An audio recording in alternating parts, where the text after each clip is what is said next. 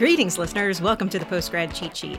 This is the podcast where we dive into all the questions about transitioning into your professional career and all those difficult unspoken topics. My name is Dr. Maria Scott, and I'm a PR professional and a professor. Joining me is Ashley Osmecki, a senior PR major who's about to step into the real world.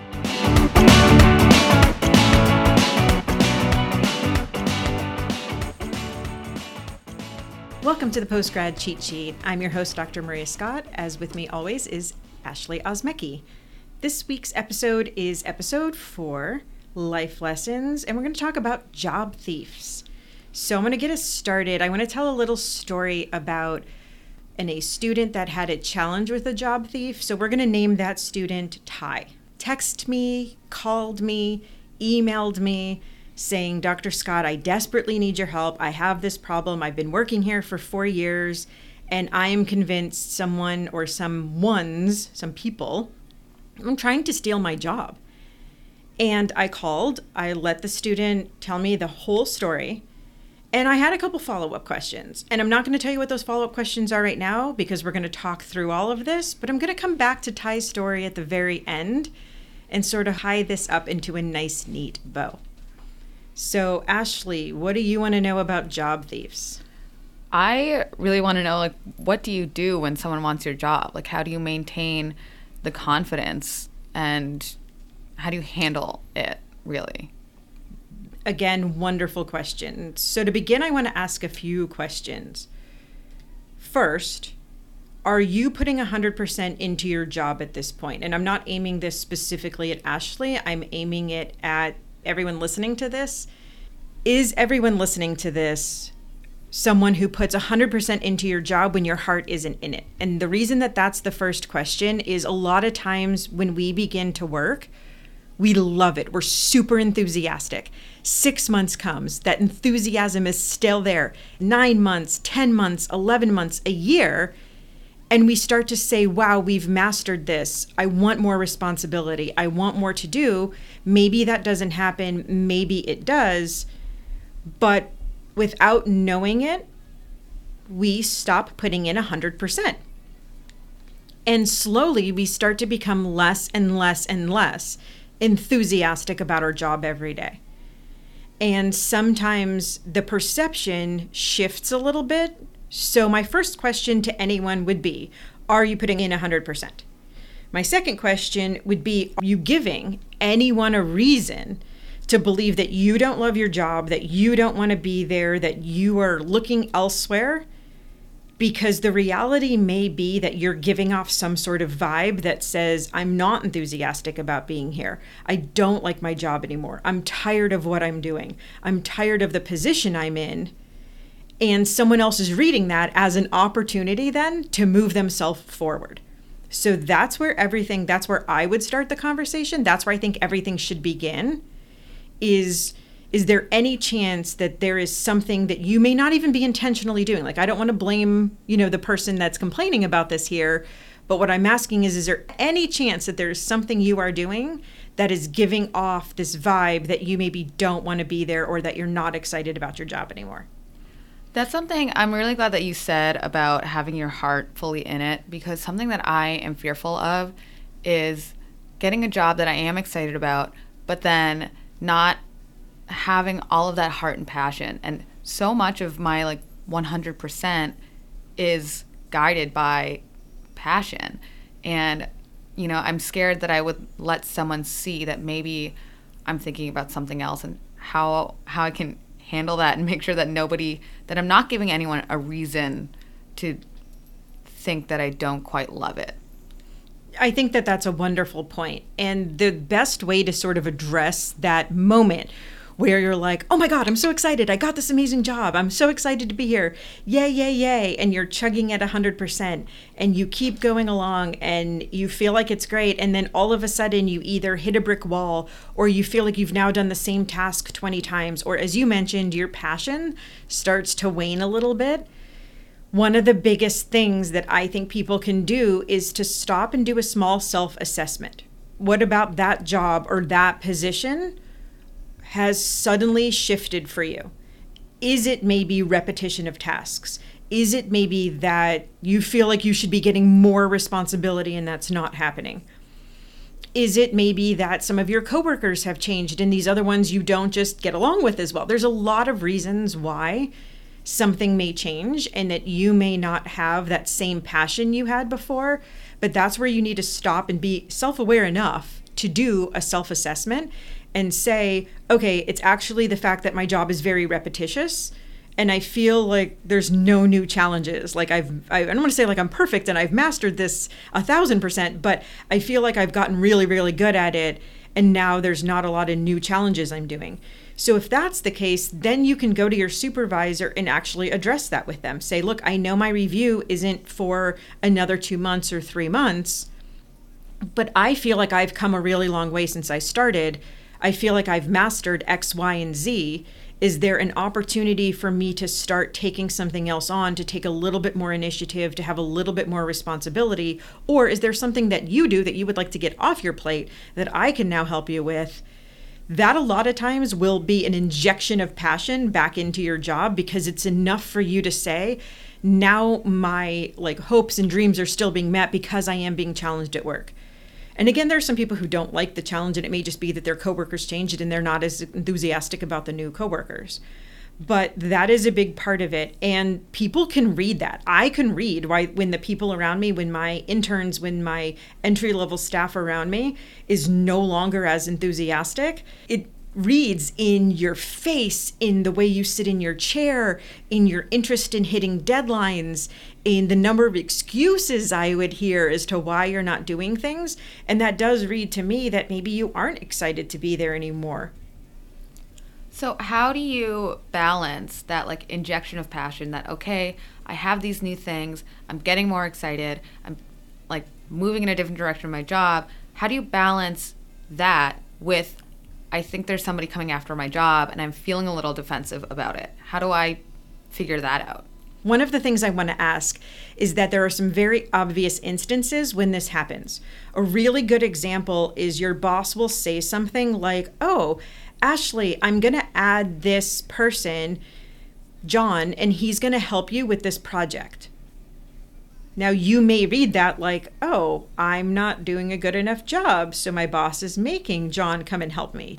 That may not be what your boss meant at all. Your boss may know that the job was probably too much to give you in the first place, and may say, now John is free of the obligations that they were doing, so now they're able to help you, but they didn't articulate that. They knew it in their head. They didn't articulate it. Your interpretation was, I'm not doing what I need to be doing, and now I have to have someone helping me.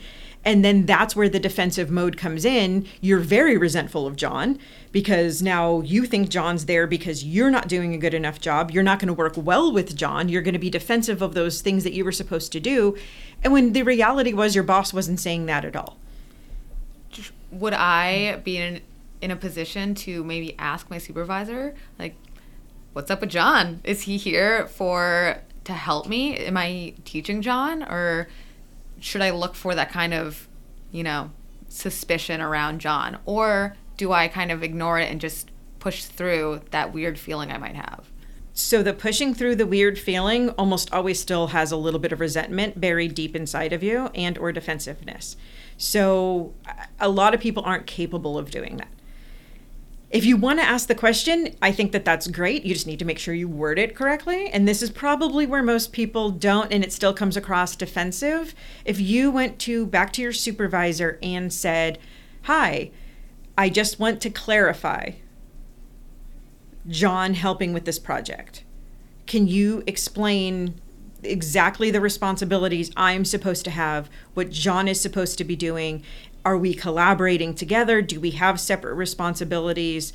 I had a plan for what I was doing, and now I need to understand the plan for incorporating a different person that wasn't part of the track I was on.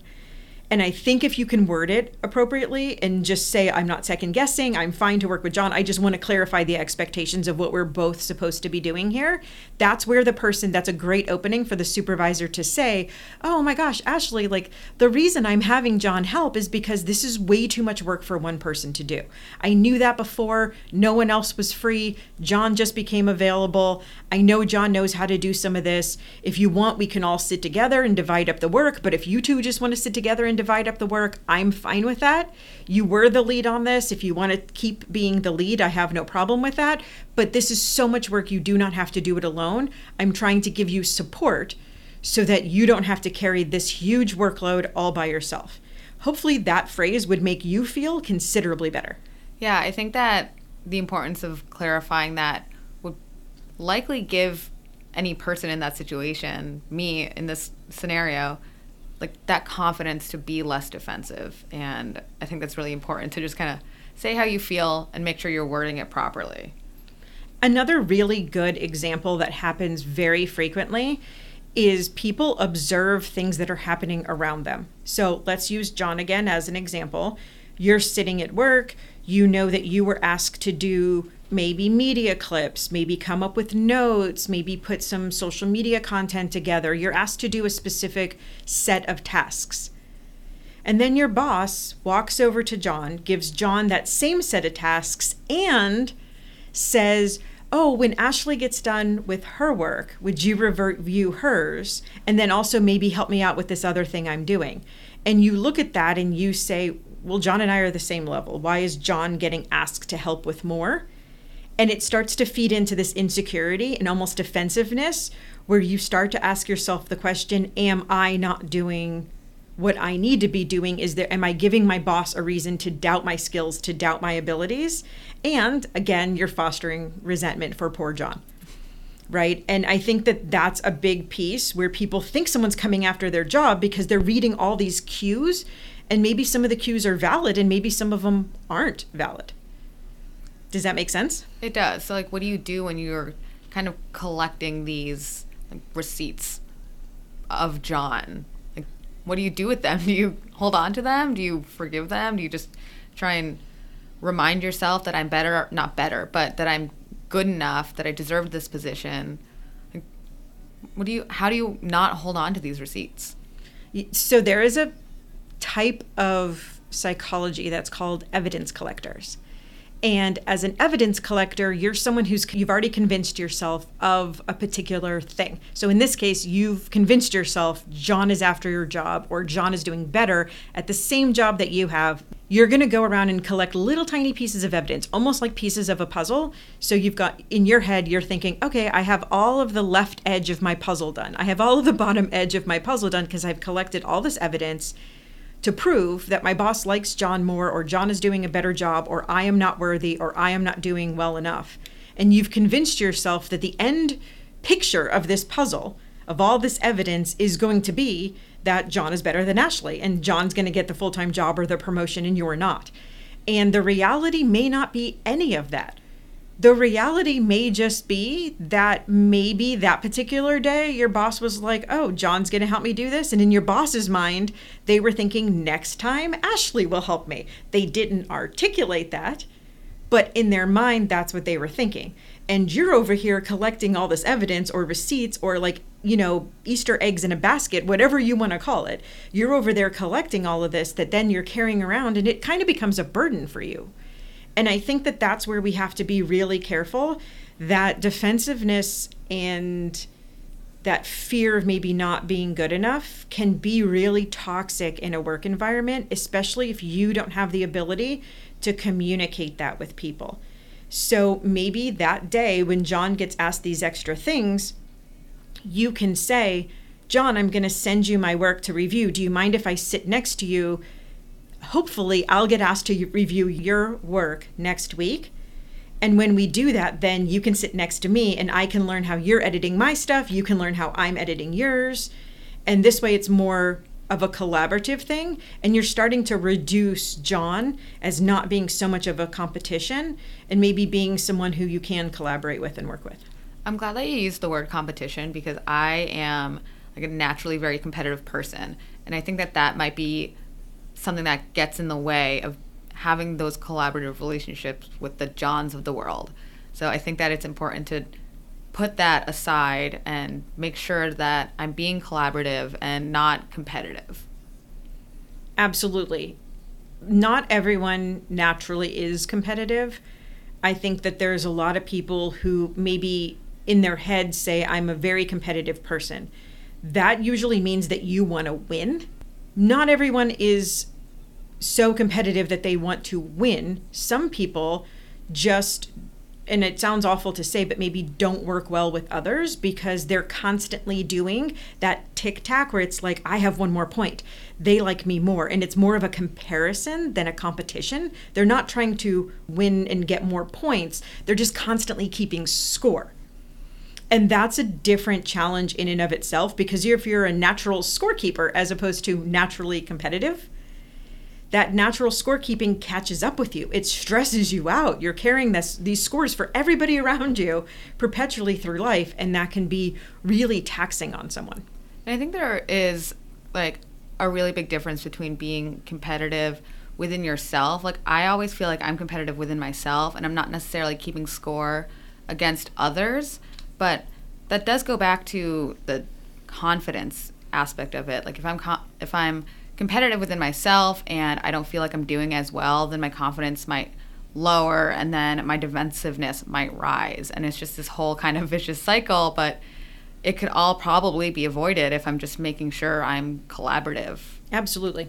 So, Dr. Scott, let me ask you, how do you know if someone is sabotaging your work? Like, how do you know that this is happening and this is the road that we're going down? That's a tough question, because more chances than not, you are collecting this evidence, or there's things that you have built up in your mind that may or may not be all of reality. And I'm not saying, when I say this, I don't want anyone listening to think, oh my gosh, she's saying that everyone lives in sort of a false reality. That's not where I'm going. All of us at work want to do a good job. Most people go to work and say, I want to be the best me. I want to do the best job I can. And when you start to feel like maybe someone is diminishing your work. And so good examples of this are someone goes behind your back to your boss and said, I wasn't able to get this in. I had all my work done, but Ashley wasn't done on time. So do you ever feel like maybe you're in an instance where you're carrying someone else's weight, or someone is sabotaging you, or someone is saying or pointing out your flaws? Yeah, I mean, I worked on a PR campaign last fall, and there were definitely times where there was kind of conflict, and I heard instances of some people discussing someone else's work that wasn't quite meeting our standards, etc. And I would be hopeful that nobody was sabotaging this other person, but you know, when there are hard deadlines, it's tough to not say something to others.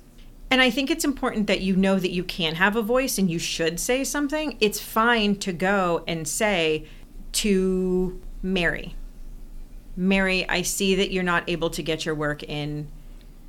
Is there a chance that you want to go and tell our supervisor, or go tell our professor, or go tell whoever's in charge that you're not able to get this done and it's impacting the rest of us, because we have no choice but to submit work without your work present. We are not going to miss our deadline to compensate for you.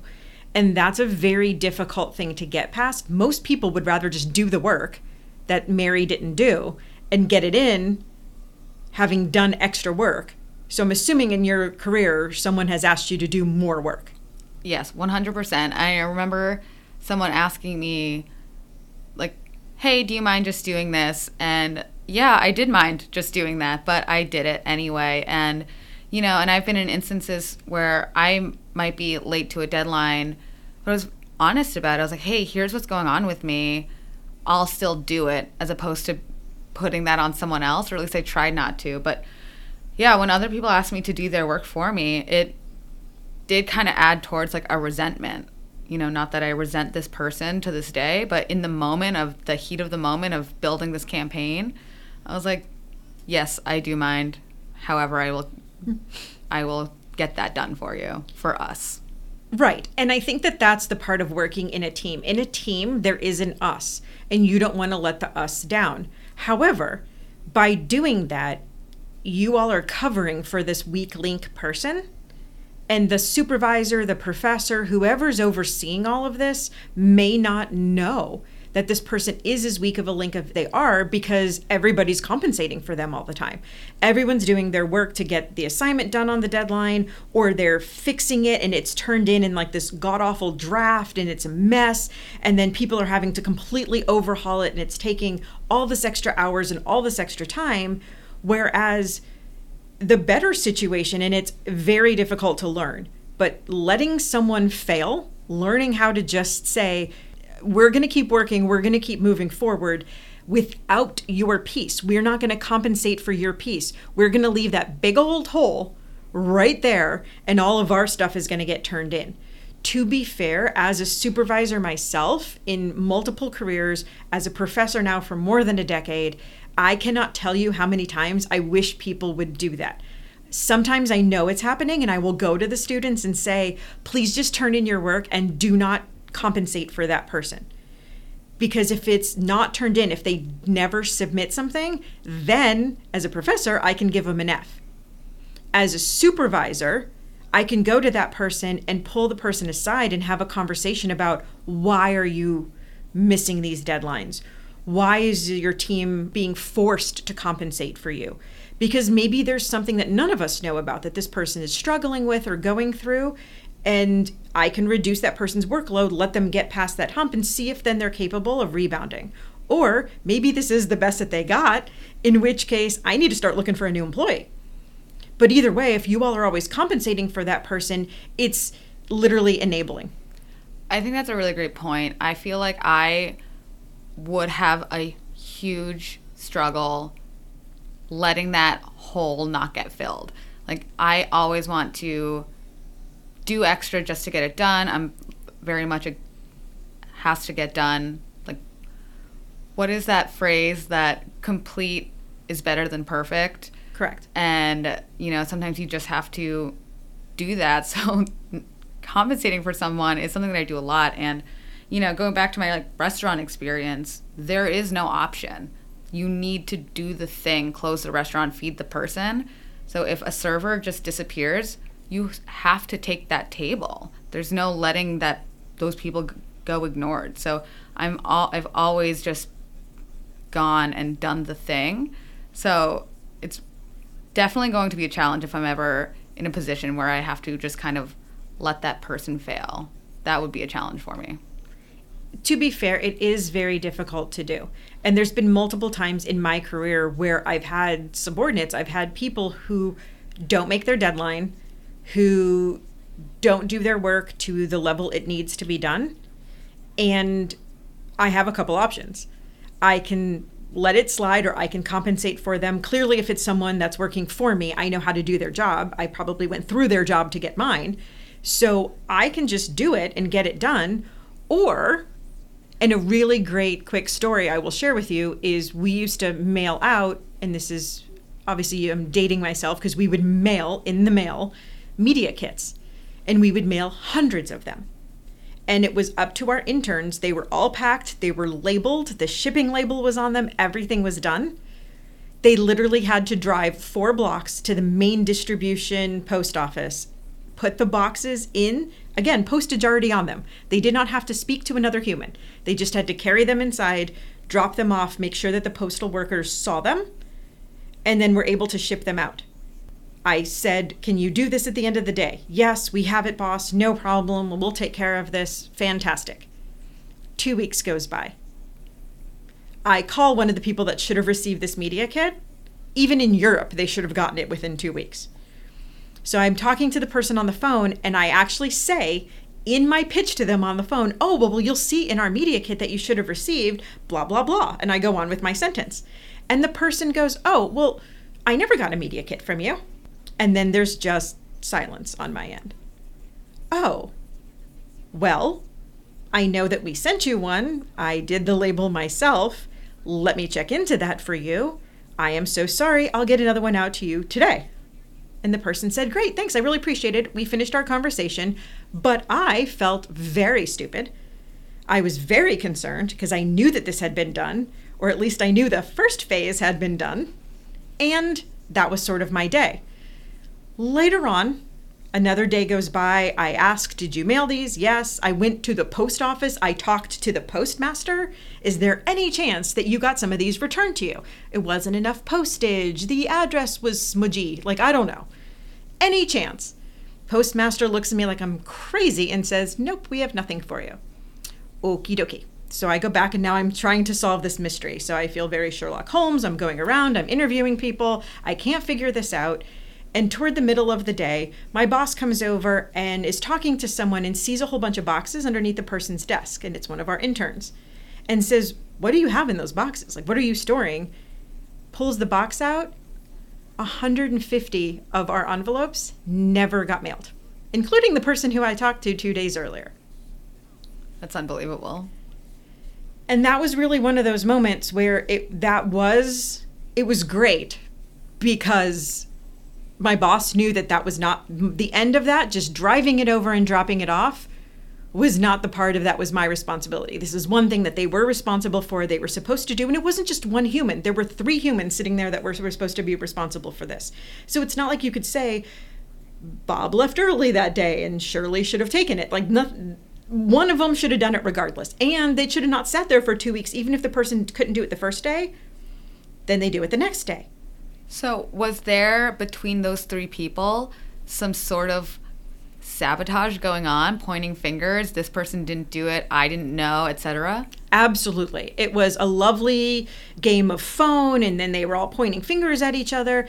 And I stood there with this weird sense of satisfaction of like, well, the good news is, Sherlock Holmes can be retired. I don't have to do this anymore. Mystery solved. Bad news is this didn't get mailed.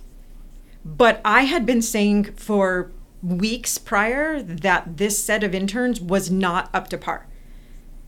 And I didn't have wonderful examples because even if they were missing a deadline, they'd eventually do a mediocre job the next day and it would kind of get done.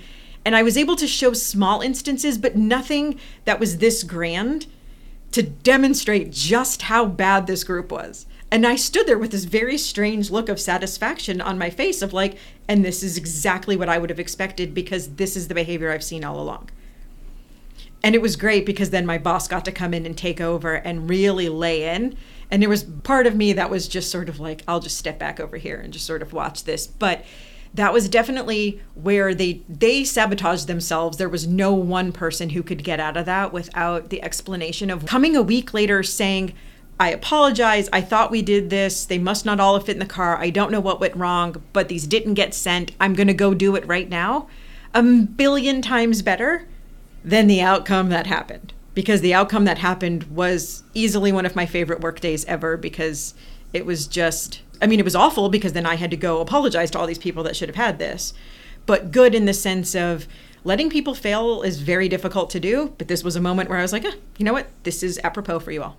So what happened moving forward with these people? Did they have this now toxic work environment between the 3 of them, or did they kind of form together and they're like, well, we all made this mistake, we have to be together, or were they now after each other? No, it was like Survivor.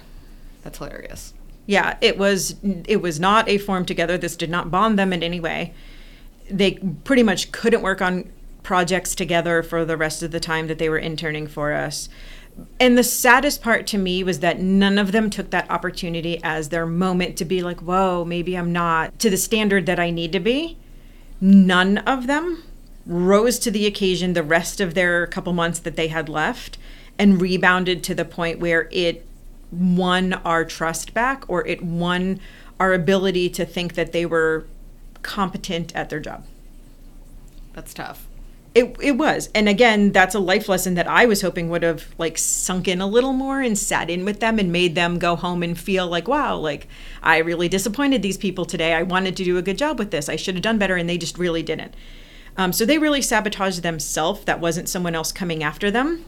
Ashley, I can't believe it, but we've been talking about job thieves and conspiracies for almost 30 minutes.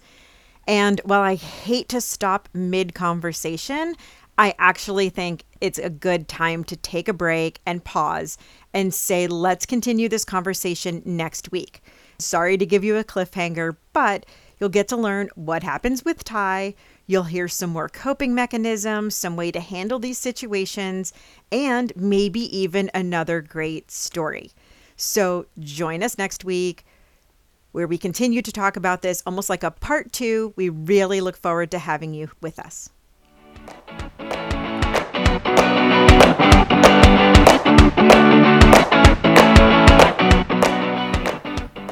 Thanks for joining us for the Postgrad Cheat Sheet. Click in our description and visit the website to see our upcoming topics so you can submit your unspoken questions. Connect with us on LinkedIn and Instagram at Postgrad Cheat Sheet.